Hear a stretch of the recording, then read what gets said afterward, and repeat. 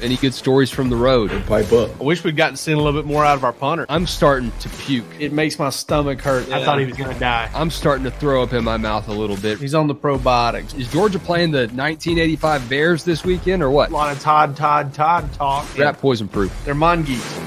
We will not be hunted at the University of Georgia. I can promise you that. The hunting that we do will be done from us going the other direction.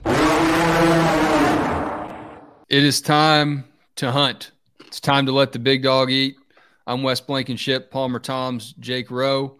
On the show this evening, Wednesday, March 29th? Oh, yeah. You may be listening to this on the day of the Braves season opener. Congrats to you if you're doing that. I know you're jacked. Maybe you're listening to this on April Fools. We won't fool you.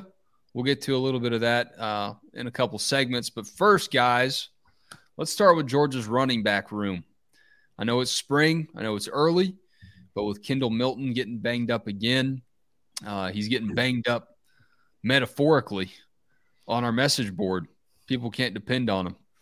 But Jake Rowe, you're here to tell us that narrative is overblown.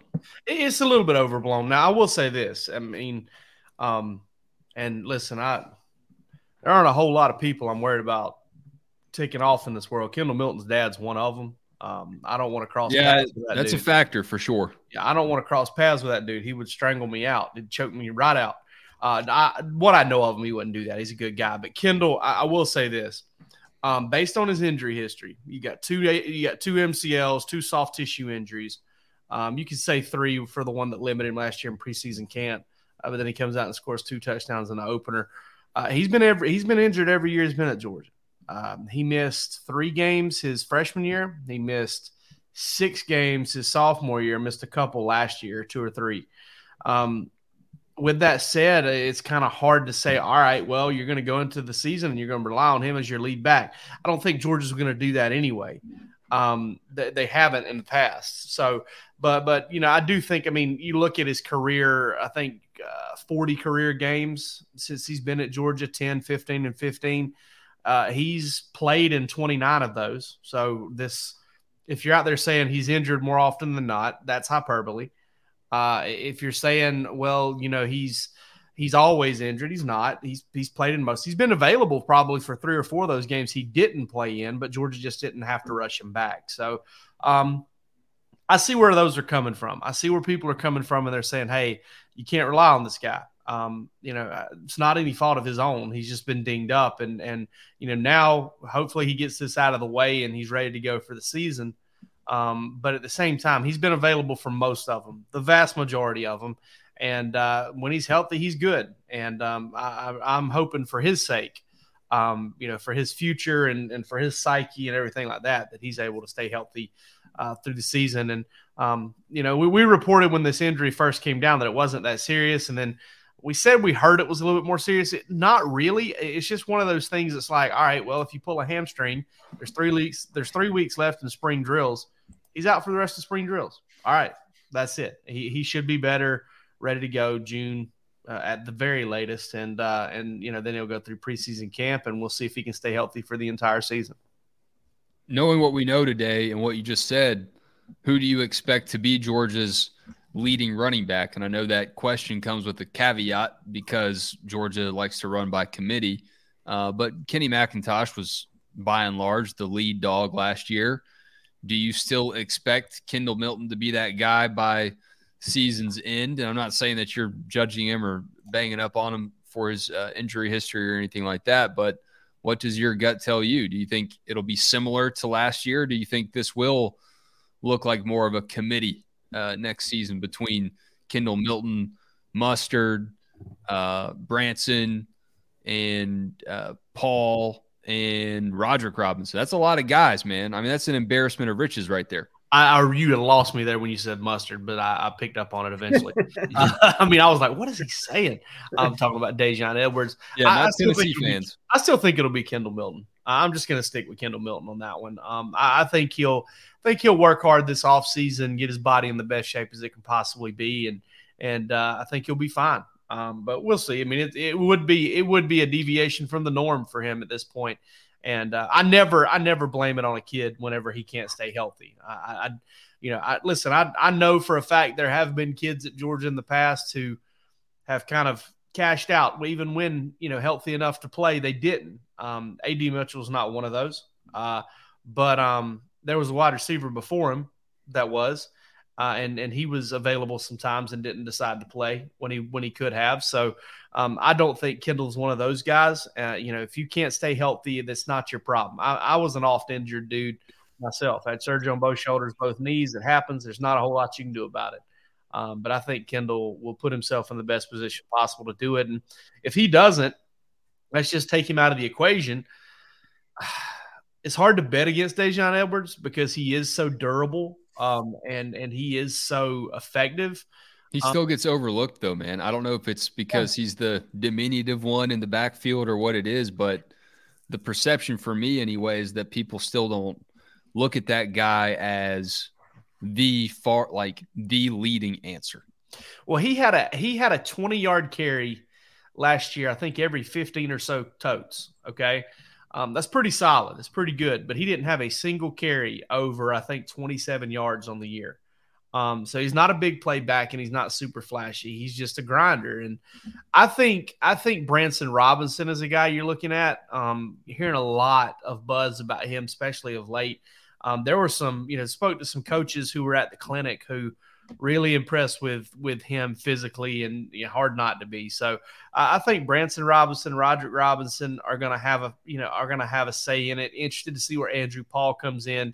Odds are there's going to be a couple of guys that get dinged up at running back. It's just too physical not to. So, I do think Edwards has shown how durable he can be. He got 140 carries last year, I believe, and didn't really battle anything publicly injury wise, even though Kirby Smart did say at times he was dinged up. Yeah, I mean, Jake, you say you think it's still going to be Kendall Milton. I think it's still going to be Daijun Edwards. I mean, personally, I didn't see Kendall, as the number one back. I think it is a 1A and 1B type deal anytime with this Georgia backfield, but especially when you've got two guys like Daijun Edwards and Kendall Milton. Daijun got more carries per game than Kendall did. That I think that he's kind of earned that. And again, he may not be the most flashy. He may not be the guy that everyone looks to and just thinks, number one back. And I think a lot of that probably goes back to recruiting. I mean, Kendall Milton was a great point coming out of high school. A kid that Georgia pulled from all the way across the country, got to come to the Southeast from the West Coast. Daijun Edwards is from their backyard, and it was somebody that was a little bit of a it was a backup plan to other options in that class, to Zach Evans, to Tank Bigsby. I mean, guys like that were that 1A option. Daijun was a little bit of a deeper pull by Dell McGee, and it's turned out to be a great one so far. Like you said, Jake, I think he's proven to be reliable. That he's proven that he can take the hits and stay healthy. I think every time a running back, every time you say that, you're holding your breath, hoping that it stays true. But I think Daijun Edwards probably was going to be Georgia's leading rusher before the Kendall Milton injury. And I don't think the Kendall Milton injury changes anything for Kendall. I think he was probably going to be the number 2 running back in terms of carries and yards. What interests me about Kendall is how does his ability out of the backfield affect this? Because Daijun has, at least, I don't think Daijun is as good of a pass catcher. And so does that get Kendall on the field more? Does he play more snaps because of that? But in terms of a pure running back, I think Daijun Edwards was the better option and continues to be the better option. Both of these guys had some injuries, issues here and there with turning the ball over last season. I think that's something that both of them need to shore up. No doubt about it. I think all 4 of the backs that really carried the ball for Georgia last year had a fumble, at least one. And that was something I was thinking about earlier today when you were talking about. He against Tennessee, I believe, in the rain. Dejan had one against Tennessee. Dejan had one early in that game. You might be right. Yeah, Branson had one. He turned it over right after when it Georgia started had raining. forced their turnover. Yeah. In that game, he coughed it up, and then Kenny McIntosh's was against Florida, because Yeah, Kirby talked about how he came out pissed off after that. Right, and Milton's was Missouri. Against, it was against Mizzou. Missouri, and that was a big because he had Milton's was probably the most noticeable. Maybe it mattered the most, and I don't know if anyone of them truly mattered a ton since Georgia went undefeated, but the Dogs' defense held Tennessee after Dejan fumbled, but once Kendall fumbled, field goal. Yeah, once Kendall fumbled at Mizzou, I mean that pucker factor got a little bit intense. Well, at the time, so if you take yourself back to the moment, Dejan Edwards felt the worst because that was a 0-0 game. Yes. Georgia's driving, coughs it up. Didn't end up being that big of a deal. Obviously, Milton's was there. I mean, McIntosh's fumble allowed Florida to kind of try to climb back in that game a little bit. And make it closer than it was previously, obviously. And then, Branson Robinson's was, Georgia had just gotten – that one was kind of on the house. And honestly, what you got a true freshman carrying the football for in the pouring rain, massive game, I don't know. I didn't really know what was going on there. And I was kind of a enigma how they used him last year anyway. Yeah.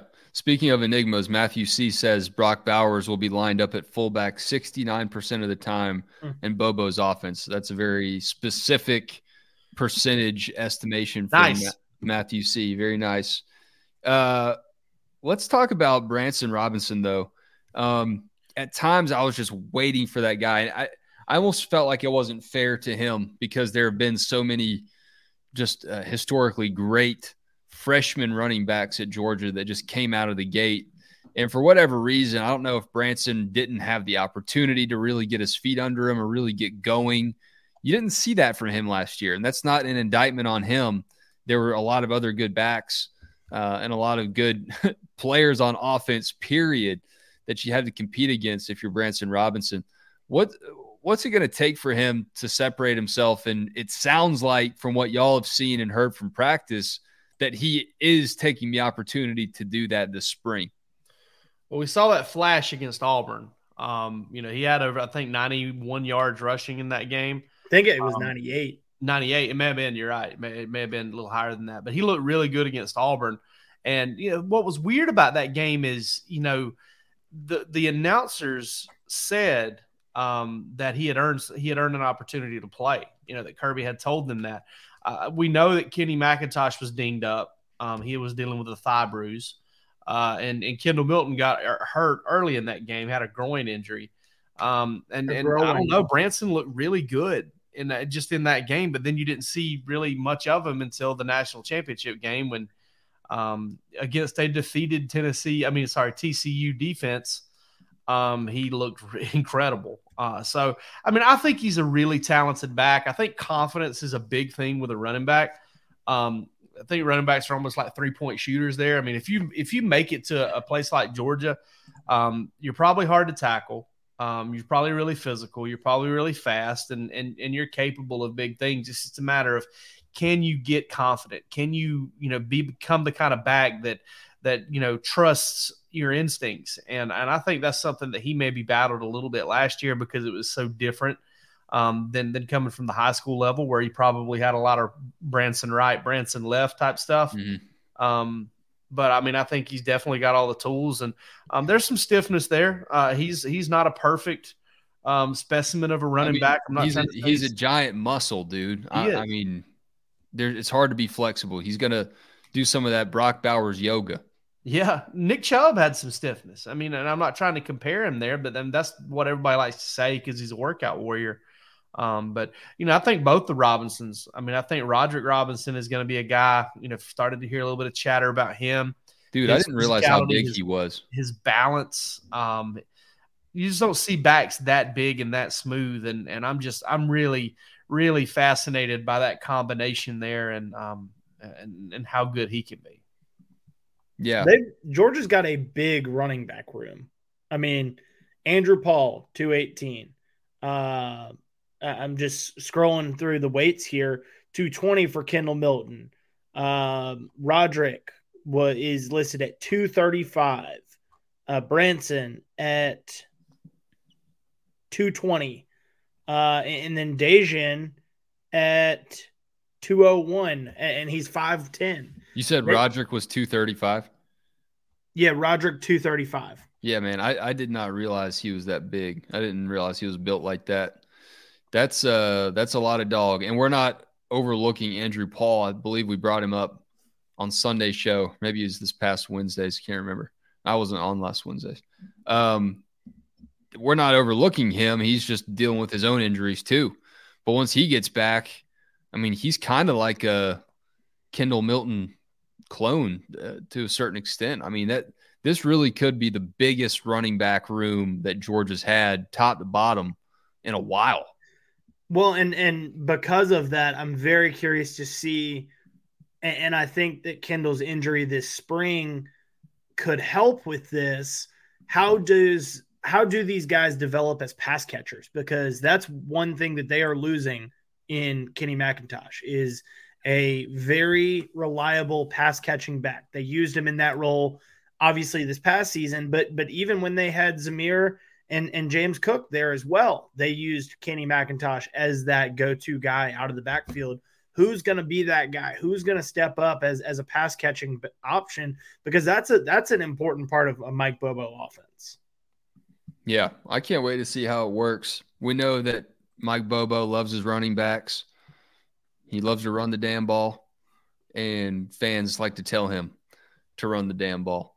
We like Breaking T, and we like the variety of T-shirts and hoodies and apparel that they offer over at their storefront. You can always find the Breaking T store in our show description. Guys, this spring, I don't know how many opportunities Breaking T will have to create a lot of new T-shirt designs, but the things they already have are pretty solid. You can't go wrong with the back-to-back national championship gear. That dog will hunt. I really like that. Jake, I know you like that red, white, and black piping in the logo there. There's a nice hoodie. Get something for your woman as well. Breaking T has all the national championship gear, back-to-back champs and the original champs. If you want to go back and appreciate that 2021 season, it was pretty special too. Breaking T has all of the dogs apparel that you could want. All right, I brought up April Fools, guys, and obviously Georgia doesn't play football during April Fools, but I wanted y'all to kind of look back here and think about some of the biggest moments where Georgia fooled you. And maybe it was for a good reason. You know, maybe it was like that LSU game in 2000. Was it 2003 or 2004 when LSU was the defending national champs and the Dogs just blew the doors off Nick Saban between the hedges? I don't think anyone expected that to happen. Maybe it was David Green's legendary play action fake, or Aaron Murray. He pulled it off too against Ole Miss, and David Green did it against Vandy. What are some moments that stand out to y'all on this theme of April Fools where Georgia really just pulled a bait and switch on you? Mine will always be the David Green play action fake. And I was there for that game, and I was there for the Aaron Murray against Ole Miss. Marlon Brown, I think it was, that caught that pass. But the one against Vandy when David Green did it, he fooled everybody. He fooled the Jefferson Pilot, Cameron Well. He might have fooled Mark Richt. Oh, man. I'm trying to think. I tell you, this is going to sound weird. You'll talk about a bait and switch. 2016, Kirby Smart's first year at Georgia. They go to Ole Miss, and they get absolutely gutted. I'm talking about just stem to stern, just ripped wide open, guts out everywhere on the field. You're thinking, oh, my God. And you know, maybe you should have saw it coming. They had already struggled with Nichols earlier that year. Kirby was obviously struggling a little bit himself, but also struggling to kind of get that culture implemented. The team was more talented than it was playing, but it wasn't super, super ready to compete the big time either. And then, man, Tennessee, which, was a much better team, and Georgia ended up losing the game. Tennessee rolls into town, and Georgia just starts punching them in the mouth repeatedly, over and over and over again. Tennessee ranked number 11. Georgia found a way to lose that ball game. I mean, did Georgia lose 3 games in a row that year? Because I know they lost Vanderbilt right after. No, they lost 4 of 5 in that stretch. They lost Ole Miss, Tennessee. Then they beat South Carolina in that Sunday game, and then they lost to Vandy, and then Florida. Yeah.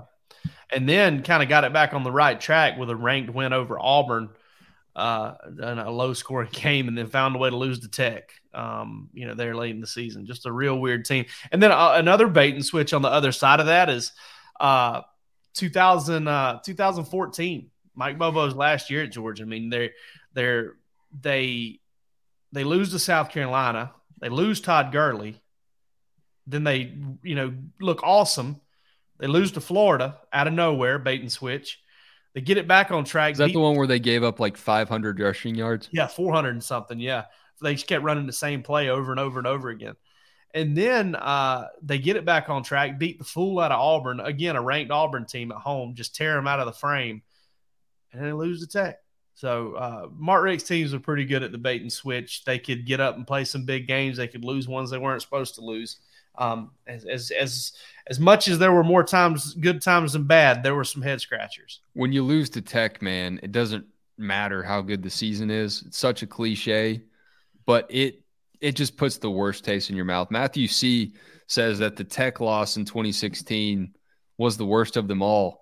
We were talking about this on the board the other day, though. In an ironic twist of fate, it really could have been one of the best things to happen for Georgia because Nick Chubb and Sony Michel decided to come back. I know Nick Chubb said specifically he came back because of that loss. I don't know how much of a factor it was for Sony and Lorenzo and Davin Bellamy.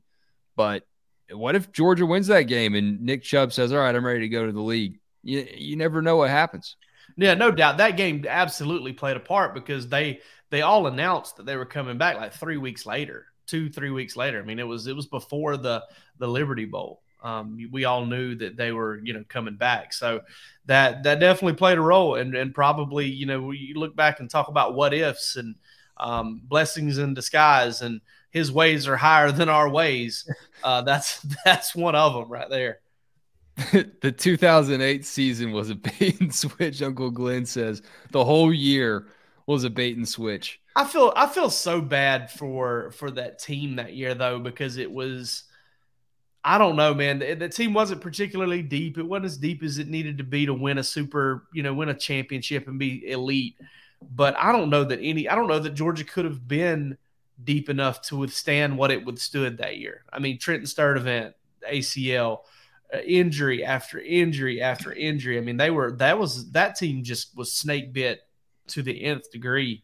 They lost so many good players before the season even started, so many key players, and that's always a tough pill to swallow. Even if they were healthy, I don't know that they were going to have what it took to beat that Florida team.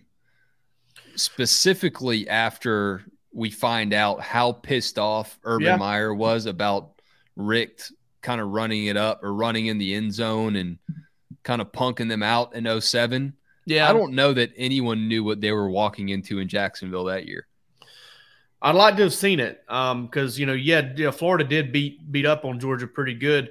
Georgia was still in that game, second, third quarter, I believe, had a chance to kind of get back in it and had some mistakes. But, yeah, that team was kind of starting to come apart at the seams, and I think you had once you had a couple losses, once you had, I think, the Alabama, embarrassment at the blackout and all that stuff, I think what you really ran into there was, I think, Noshawn and Stafford, and whether they, would admit it or not or whatever, I think that they kind of got a foot out the door once the I think Noshawn's admitted it. I think he's it wasn't really a secret. I mean, they enjoyed their time in Athens, and once that season was not a championship season, I think everyone knew how that one was headed.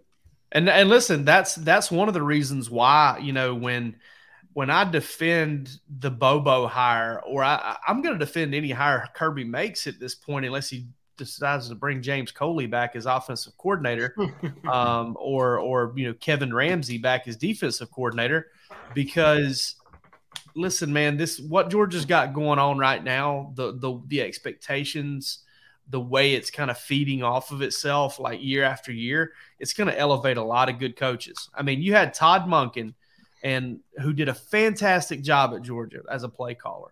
Fantastic. I don't want to take anything away from him. You heard great things about the way he game planned and about the way he taught.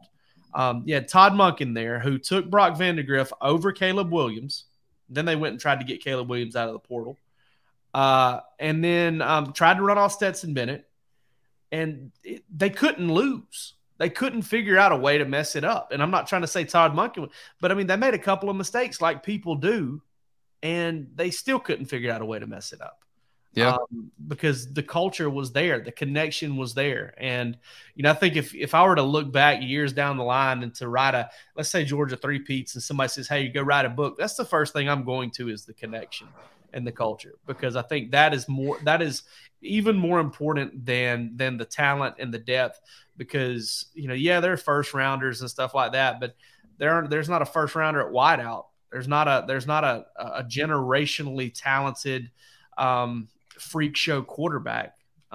It's a really well-balanced, good, deep roster with incredible culture. Just Brock Bowers. Yeah. I mean, speaking of switcheroos and Todd Monken, how about Lamar Jackson? Oh, boy. I mean, he thought that was we knew it was tenuous, but how about Monken showing up now and just kind of wondering, like, all right, what am I going to do here? Not good, Bob. Not good at all. I believe Jake Roos is going to join us here in a few minutes. We have learned that Deuce Robinson will commit on March 30th. If you're listening to this after that, then you probably already know what happened. But, man, it wasn't too long ago that we were talking about that. Not like it was a sure thing, but it certainly felt like it. And then the whole Major League Baseball situation happened, and it seems like Southern Cal will be pulling this rabbit out of the hat. Yeah, it looked like Georgia was going to get Deuce Robinson and Walker Lyons. Southern Cal's going to get both of those guys. You throw those two together with the mass defections from the tight end position with Ari Gilbert, Darnell Washington going pro, Brett Seither, Rylan Godey, and the injury to Pierce Spurlin. Here we are. We were talking – this is how quickly things can change. 3 months ago, we were talking about, oh, my God, this tight end room. And listen, it's still super talented. It's still going to be great. But now Georgia's got 3 healthy tight ends, and it didn't get either of the late additions at tight end position it thought it was going to get.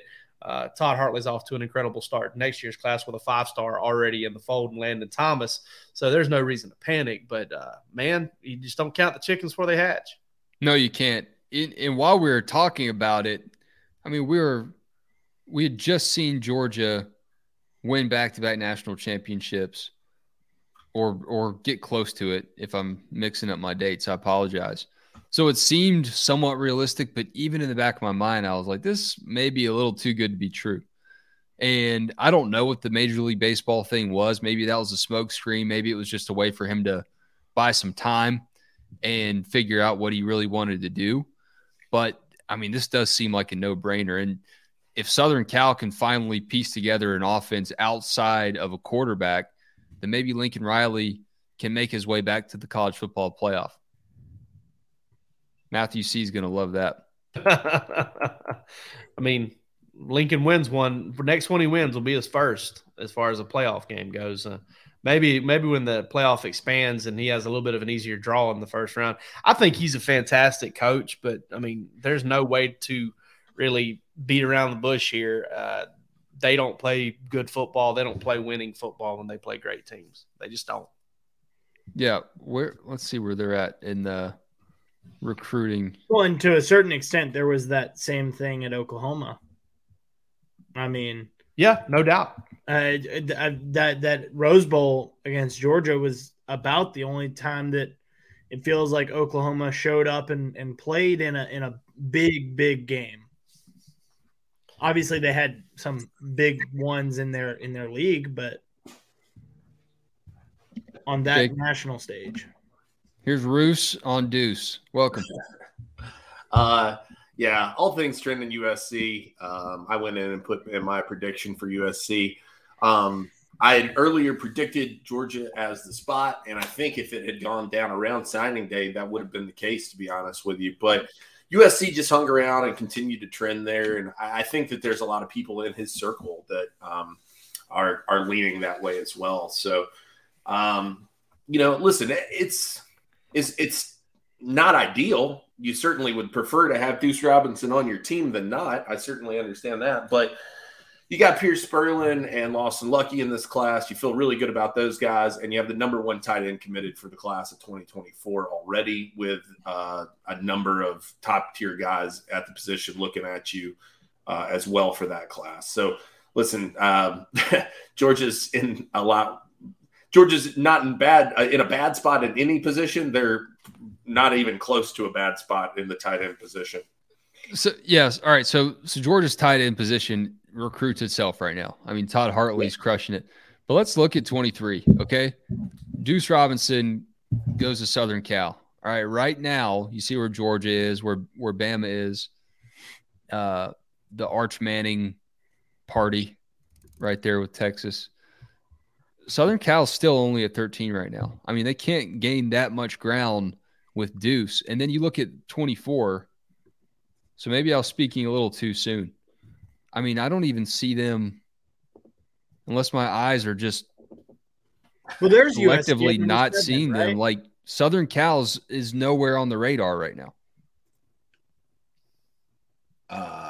Is that true? I don't see them. They don't have anybody? Sure. I got a 404 error code. But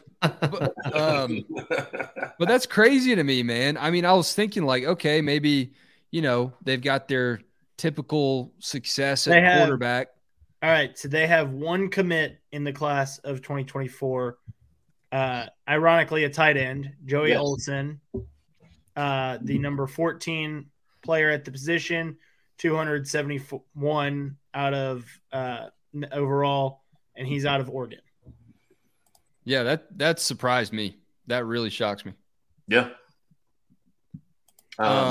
So, I mean, what do you think the baseball thing was, Bruce? Right before you hopped on, I kind of was just wondering out loud. I guess in hindsight now, it seems kind of like a smokescreen that gave Deuce a little bit of time to maybe reevaluate some things. So.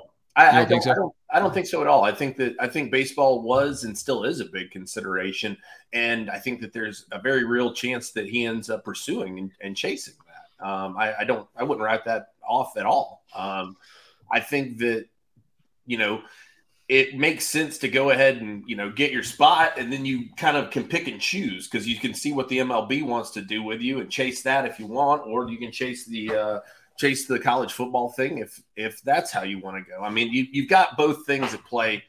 I think that the way I look at it, he's a winner either way, man. I mean, there's no downside for Deuce Robinson in any of this. He wins. Bruce, is it possible for him to chase both at the same time? That's been kicked around a lot. Because that's what I've seen kicked around, and I've seen the Los Angeles Dodgers kicked around as a possible landing spot, which makes USC make even much more sense. Yeah, absolutely. No question about it. And wouldn't it make sense for damn you Braves. And the Dodgers do their spring training in Arizona. There's a lot of that. Yeah, I mean, there's a lot of that being kicked around. I think that's all of these things are factors. I firmly believe that. And can he pursue both at one time? I think that he can. How the hell would that work? I think essentially what you'd have to do is create some sort of almost independent study type program and say like, hey, you can go do spring training with the team. I'm telling you, it's insane, man. It's the juggling and the steps that would be required would be pretty groundbreaking. But I don't think it's totally out of the question. Hey, where there's a will, there's a way. I mean, you could certainly have him taking his classes like, I guess in a dugout somewhere. I don't know. I mean, you can do school anywhere these days. He could be just not taking classes at all. I mean, you bring up a directed study of baseball, Roos. That's fascinating. Yeah, and not only that, I mean, you look at some of those teams out west, like the Dodgers stuff. I believe those teams do spring training in Arizona, where he's from. There's that connection too. But there are a lot of guys who, I mean, Kyler Murray kept things warm, while the baseball thing warm while he was there. I mean, the guys do it all the time. It's just a matter of, and Roos and I were talking about this earlier today. It's kind of weird. Baseball is the less physically taxing spot, but the window there to make an impact and to get yourself in position to play that game long term is so much quicker than the NFL. So much to the point that you have to kind of go for baseball first. You never see guys. I haven't can't recall very many guys. I mean, Bruce brought up Tim Tebow. We were talking earlier today, but you don't see very many go for football first and then, I'll do baseball later. It's, hey, I'm going to go give baseball a shot, 18, 19, 20 years old. Maybe you get all the way up to 21, 22, like Chris Weinke, Quincy Carter, those types. It doesn't work out. And then you decide to go be a Brandon Weeden and be an old man playing football at the college level and, still get out of school before Stetson Bennett. Speaking of QBs, we got another commitment date, Jake, and another Jake Merklinger will commit as well. And he will decide between Georgia, Michigan State, North Carolina, and Tennessee. Where do we see this one headed right now, Roos? I hate the Tennessee man's not with us tonight because the Vols look like the place for Jake Merklinger. And I think that makes a lot of sense. It's not a huge surprise. I think if he would have waited, it would have been better for Georgia, certainly more advantageous. Georgia had a great shot given the the ties to the family, the in-state play. He admitted that was a pretty special offer when he received it. But the fact of the matter is Tennessee's got him circled number one on the board and has been treating him that way all along. Georgia, on the other hand, has a quarterback already committed and has made no qualms about chasing Dylan Raiola very publicly. So, I get it from that perspective. I think and Puglisi is just Wolf of Wall Streeting every time someone asks him, I'm not leaving. Absolutely, man. So listen, Merklinger, I think, is one of those kids that, I listen, I'm not saying that his commitment won't be solid and that Tennessee won't be able to hold on to him. I think all those things are true. I think that they will, but I could definitely see if things go south with Raiola, Georgia looping around in a big way and saying, hey, look, we still got a place for you if this is a place that you want to be. But right now, Tennessee definitely going to be the place that I expect that it goes on Thursday. And great pickup for the Vols, man. He's a tremendous player, and I think is a guy who could really thrive in Josh Heupel's system. Are there any other names on Georgia's board for that second quarterback besides Raiola and Merklinger? Yeah, somebody asked about that yesterday, and the ones that I pointed to are a couple of committed guys that are Luke Kromenhoek is one name to look at. He's an FSU commit out of the Savannah area and was a name that I heard tossed around the same time that Merklinger got his offer. I think it was kind of between those two guys. So Georgia could possibly look that direction. I haven't heard this name mentioned, and they may have no interest whatsoever, but a guy that intrigues me a lot in this class because I think he's a different athlete from Ryan Puglisi is Jakari Williams, who's committed to Georgia Tech. I think that he's an intriguing guy, great scrambler, good athlete. I think that he would bring a really nice dynamic. So he's an in-state guy too, and I think that would be compelling. I don't know that they're going to chase him though. And look, maybe you take the portal route. I mean, that's not out of the question. What's definitely not out of the question though, they're not taking just one guy in this class. It's not going to happen. They're going to go find a second guy in some form or fashion. We'll see who that is. I think, you got to make it through the Raiola thing, and then you go back to the drawing board after that, probably. Jake, when you talk about, potentially being able to circle back with Merklinger, I'm not saying that this is the same in any way, shape, or form, but it just reminds me of how delicate a balance that can be. And it reminds me of the whole Zach Calzada situation where Georgia basically like had to come in, give him an offer late, and it doesn't work out. And, for one reason or another, I don't know if he felt burned or he was committed to A&M or it just wasn't going to happen. And I may be misremembering some of the details on that. But at the quarterback position, it's just so hard, to keep tabs and lock in with the guys that you want to get. And if they don't work out, you got to hope that there's another option there. And it seems like Georgia is solid in this class. It's not the same deal where they kind of had to scramble in that particular class. But that's, to me, just an example of how things can go wrong, I guess. Sure. I mean, we talked about on the board today how lucky I think that they were that Jake Fromm entertained, the idea of coming back on board after he had already committed to Alabama. And they'd taken Bailey Hockman in that class, or they had Bailey Hockman committed. Kirby Smart shows up to town. Obviously, everything's kind of scattered to the wind, and they have to push reset on that. But yeah, it's a delicate cycle. And listen, I mean, should these kids feel honored and blessed to have these scholarship offers? Yes, but at the same time, they're 17-year-old guys with egos, man, and there's a big ego that it comes with playing quarterback. You have to feel like you're the man to do that, and there's something to that. So I don't blame any of those guys for how they feel, how they don't feel. I will say Georgia's done an exceptional job, I think, over the last couple of years of basically just leaving the door open for guys and saying, hey, we wish you well. Good luck on what you choose. We'll be here if you choose something different. I think that you've seen that play out in a lot of these recruitments and a lot of the reason that guys have transferred back. Smoke Bowie most recently kind of fits that mold of, hey, we wish you well. Good luck. And then he decides to move on. He comes back home. I mean, Michael Williams was certainly that when Yeah. he committed to USC. Yep. And you never know, man. You never. I mean, and I'm kind of sort of trying to be funny here, kind of not, but you never know, when Coach B is going to get busted with a Waffle House waitress and lose his job. He loses his job, and that's who he had the connection with, and then the door is wide open. Or suddenly he becomes the head coach of Central Michigan. I mean, the wide receivers coach that you fell in love with becomes the Central Michigan head. Man, I thought you were referencing something there, and I was like, there's Something we don't. It's like Waffle House in Central Michigan. But it's like ththose kids, the Ohio State commits, right? The Jeremiah Smith has talked about, I'm keeping it open in case something happens with Brian Hartline.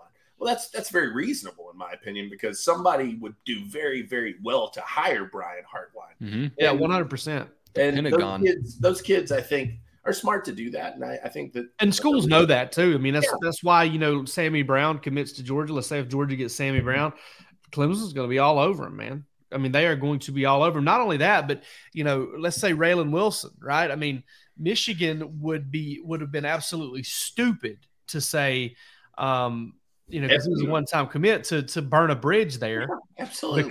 Because Glenn Schumann gets a job, you start telling Raylan Wilson, hey, dude, come on, you loved us once. Glenn Schumann's not there anymore. Come love us again.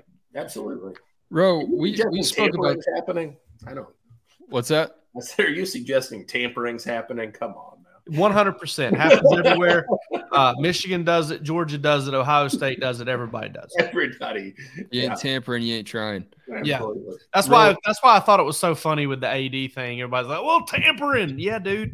Uh-huh. I mean, come on, dude. How do you think Ra Thomas and Dominic Lovett ended up Georgia State? They just love the grill. By the way, the grill opening back up. I just learned. So that's oh man, I can't wait to get an armpit hair in my feta fry. Hopefully, it's from the armpit. Ro, before we move on to chopping wood, we talked about kind of the culture shift from Georgia's Sugar Bowl no-show against Texas, what Kirby Smart learned from that, just to put a bow on this quarterback conversation. What do you think Kirby Smart learned from the whole Justin Fields, Jake Fromm situation? Do you think he's changed how his staff approaches recruiting these guys, or is it pretty much just the same and that was just a blip? Yeah, I don't think they changed a whole lot. I think you try to go out there and you go get a dynamic guy, and you're honest. I mean, they've done something here in the last few years that's allowed them to hang on to quarterbacks at a rate that nobody else has been able to hang on to them. I don't know if it was just they got the right guys. Not sure what's going on there, but I do think that I'll say I believe this way until I die. I mean, there probably was some miscommunications or some falsehoods that came out in the Justin Fields thing. They probably promised to do some things. Justin Fields probably committed to do some stuff that he probably didn't do either. We know that the attitude wasn't always great, and how could it be with an 18-year-old facing some adversity that he's never faced before? But ultimately, Georgia played the quarterback that year that gave him the best chance to win that year, and you can't play for 2019 and 2018 when you got a team that was, a good quarter of football away from playing in the college football playoff. With that said, I don't think that it has changed their philosophy on how they handle quarterbacks. You just got to stockpile the position. You got to go to get the best player you can get as often as you can get him. Get the guy and keep recruiting it, because, your backup in a lot of instances these days is going to be a true freshman. Yeah. And that's just the way it's got to be. And I do think that taking two quarterbacks is kind of the new genius move on how to do this thing, because it's how you end up with 3 and 4 quarterback rooms. And those make coaches feel a lot better, especially whenever you can basically run – if you're Georgia and you've got a full roster like they do, Georgia can run 3 teams basically every practice and get everybody a bunch of reps whenever you're in these spring drills and fall camp modes and you're in, hey, let's get better mode, not game plan. You can get a lot done like that. I like this from Chad Dog 77, meet and greet before the season, creature comforts, something like that. I mean, if there's beer involved, at least all 4 of us will be there. So, Chad, I like that. We'll see what we can put together, man. Let's get to some chopping wood. And I know Jake Rowe is probably going to talk about the Braves. Actually, no, I didn't even know the season started tomorrow, to be honest with you. I'm a little sad, dude. I'm a little sad about the Braves. I don't even miss Dansby Swanson that much, but it's real crappy to go into a season with a shortstop like Orlando Arcia. That kind of breaks my heart a little. Pretty underwhelming. Yeah, super underwhelming. But yeah, I mean, I don't know, man. I'm not all that fired up about this Braves season just yet. It'll probably take me a couple weeks. That means they're going to win the World Series. It's been way too long. They're on a drought. I'll chop wood about the Augusta National Women's Amateur event, because there is a Georgia golfer right in the thick of it. Are you stealing my non-Georgia football sports? No, dude, this is the Georgia show. And last I checked, they play this tournament in Georgia.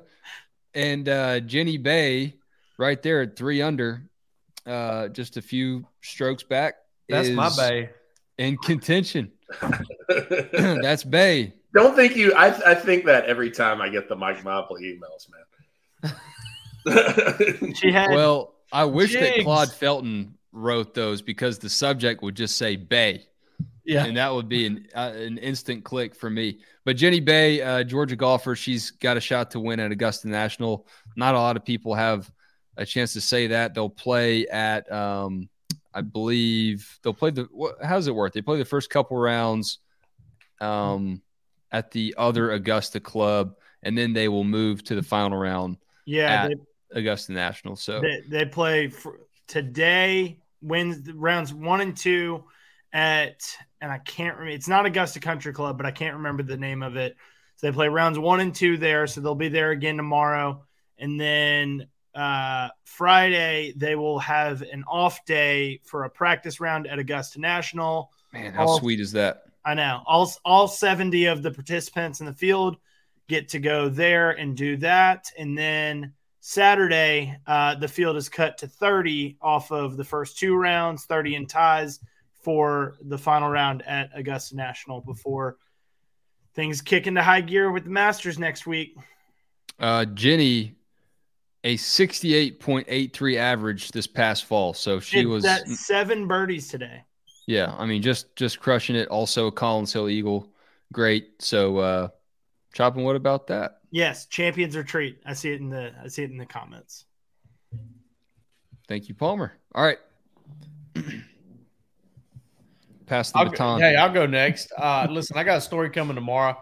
Nazir Stackhouse spoke to us, or not to me. I wasn't there. Palmer was, because Palmer's the heart and soul of this website and this YouTube channel. Sorry, Wes. So Nazir Stackhouse speaks last night, and I thought he had a really fascinating comment on Jalen Carter. Ask about kind of, Georgia, the defensive line being different. He goes, well, he starts off with that stock answer, that not too much has changed. But then I thought it was a very self-aware thing of him to say that basically, and I'm churching this up a little bit. He's basically like, hey, Jalen's gone. We can't be a bunch of one-trick ponies now.